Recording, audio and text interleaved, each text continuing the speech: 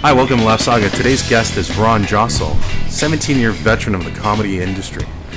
Ron, how's it going? Pretty good. I took an antihistamine today, so I didn't realize it would teach you drowsy. So I sound like I'm a little drowsy.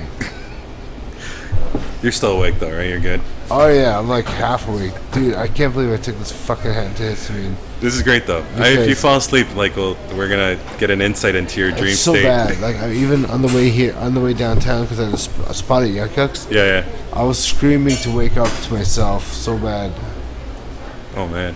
So you said Yuck Yucks. I'm gonna ask you a couple questions about comedy.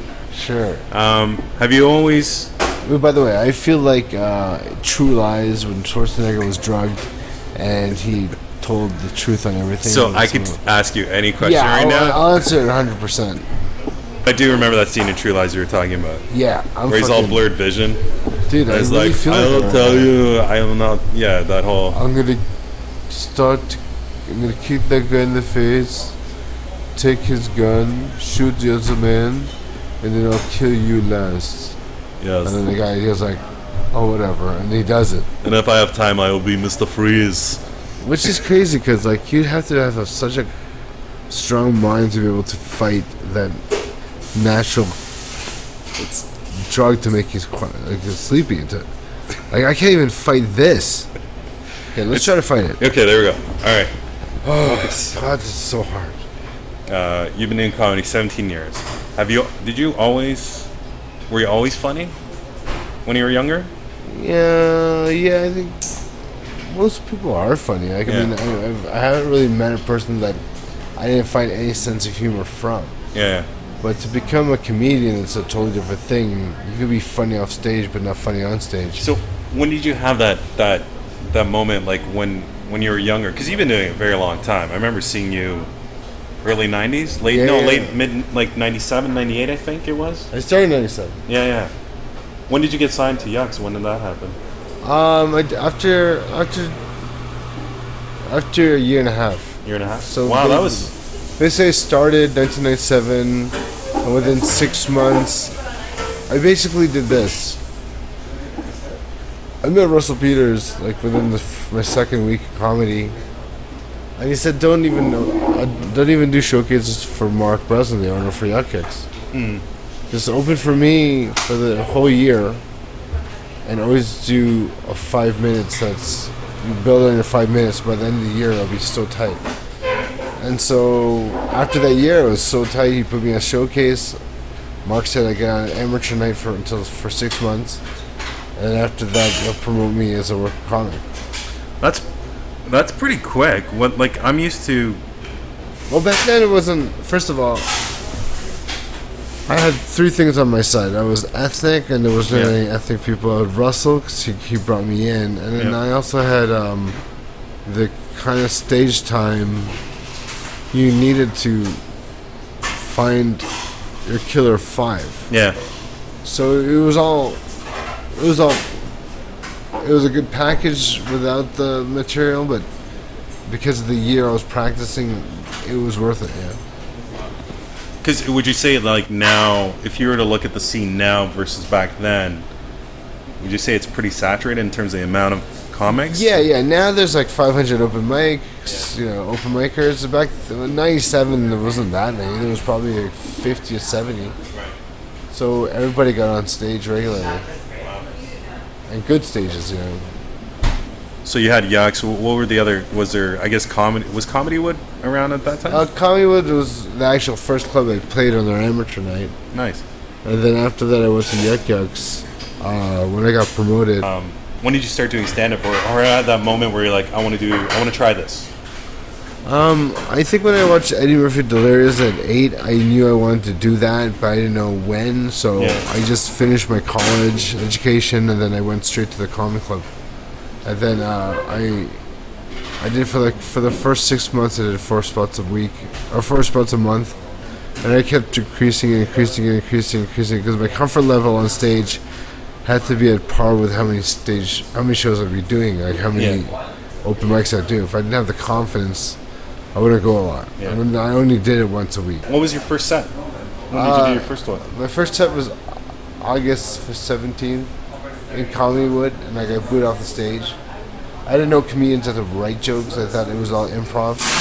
So when I saw Chris Rock's in the plane and Jerry Seinfeld's, I'm telling you for the last time, I thought it was all improv.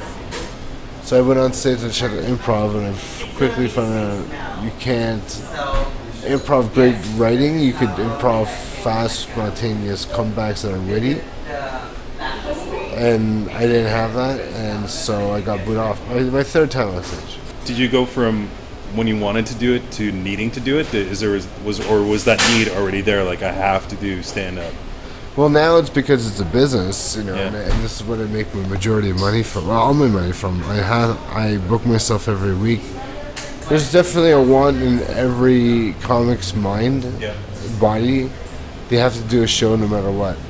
Now, you have to pick the shows that you do every year. And when you're a big celebrity or a star, you pick the best shows.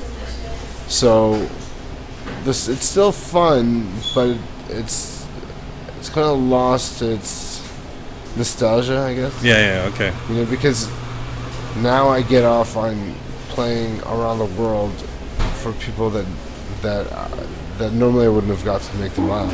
Right. You know, so there's a need in entertaining people, but it's really balanced with the need of getting paid for me. Yeah, of course. It's your living, right? Yeah. So it's I have to do it and I want to do it, but more sets that are paid shows, if they don't know you specifically, it's literally like you're maybe 65 to 70, 75% to 80% you're doing well. Yep. Where if you're famous, you'd be a 95% hitter. Yeah. Because they don't know you, so there's anything can happen. One thing I've noticed about you, Ron, when I've seen you on stage is you have a really good ability great ability of getting the room on board with you right away. Did that always come naturally, or was it something that you had to build up your... It's definitely a build-up thing. There's different comics that learn how to wake up a room. Yeah. Whether you're first or last, but generally speaking, the first two people in any show have to take it. Like they may not get the laughs right away, the big laughs, because they're just sacrificial lambs in the whole lineup. But when you go in 5th to 6th, 7th, that's a really sweet spot. Yeah. So when you do comedy, I guess from the clubs, I'm in a sweeter position, even though I have to close. Is there any comics that you look at, either when you're starting out or even now, that you go, wow, that guy is amazing, like somebody that just wows your... Yeah, there's definitely guys that are doing well on TV that I started with. And I guess for Canada, it's going to take a few more years for to find their voice, because it's kind of it's just such a tough market right now, and they don't put anybody else in, and they don't promote anybody or something. Oh, by the way, the question about commanding the stage, that does take time, and everybody has a certain joke that wakes up a crowd right away. Yeah. And you have to find what that joke is. If you really do have to believe in what you do, what you say, and let them come to you in terms of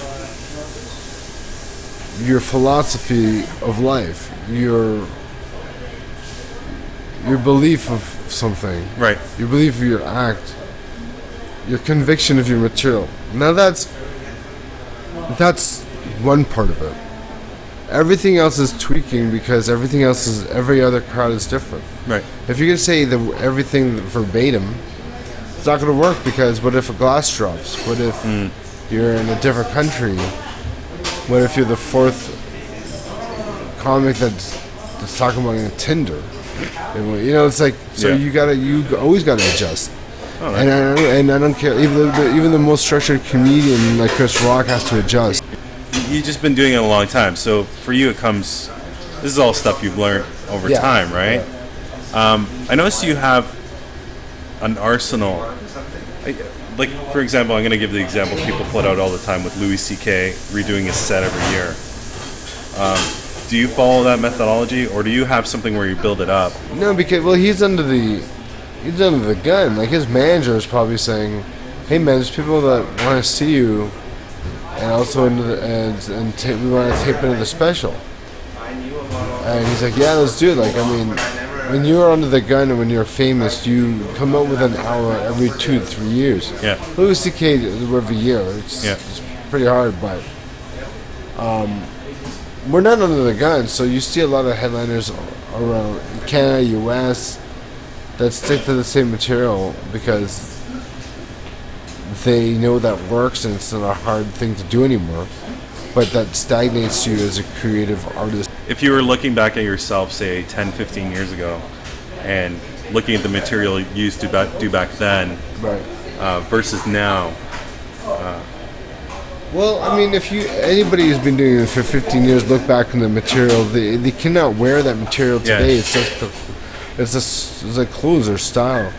Comedic style and clothes are very, very similar. Where you cannot wear bell bottoms only when they were popular. You can only wear toques only when they were popular. So, for me to do the material I did back in 15 years ago, I could say it was good for the time, but it doesn't stand up the test of time. When did you find your voice, like as a comic? Once you accept who you are, you'll find your voice. Accept who you are in what you believe comedy is. Some people are characters. Now, that's still their voice. That's who they want to be. Some people talk. Did you find yours early? Did you find like, okay, this is me, guys, or not really? I think it's hard to find your voice when club promoters want you to do your ethnic stuff, or if you're fat, your fat stuff, or your woman stuff, where they don't want to hear too much of the other stuff because they know the crowd's not really interested. So the key is to do everything outside of your race, weight, your look to find your voice. But when you do find your voice, it changes every 2-3 years. Your voice changes with your philosophy in life and how you think you should live your life. Yeah. So if you accept that right now, then you'll write and change with your voice. Some people are like, "Hey, I have to find my voice." Well, your voice is what you believe about what you believe today. And if you don't believe anything today, if you have no opinions and you don't believe in shit today, then you should get a life to get those opinions. You speak a lot of truth, because I see that with some comics that just get stuck in that. It's really weird. They get stuck in that point where they're popular. Say they got really popular, and they just get locked into that rut. Yeah. And the material doesn't develop. It's the same old. Yeah. So it's hard to, if the material doesn't develop and change after 2 years, then not even everything, like 80% of it, then the person is just being comfortable. Right. And being comfortable will get you gigs, but it won't make you great, which could give you better gigs. That's one thing I noticed is you tend to get the audience. They seem to be very at ease when you're on stage. Well, we try to do this. When you're a comedian, you try to be funny, but what you really try to do is recreate yourself off stage and put that on stage. You're supposed to recreate your quirks, your comfort level, and the way you speak and your mannerisms on stage. It takes a long time to create that, but once you do, the calmness and the collectiveness and the person that speaks is really, the rest of the comics could respect that. What's the next thing for Ron? Like, what's the next thing that's driving you that you want to fulfill? Well, right now I pretty much book myself 3 months ahead of anything I'm doing. Do you want to do anything in television or like? Yeah, definitely television, writing. I mean, to move to LA, nobody makes money in LA. Yeah. Pretty much write, or an actor or a producer.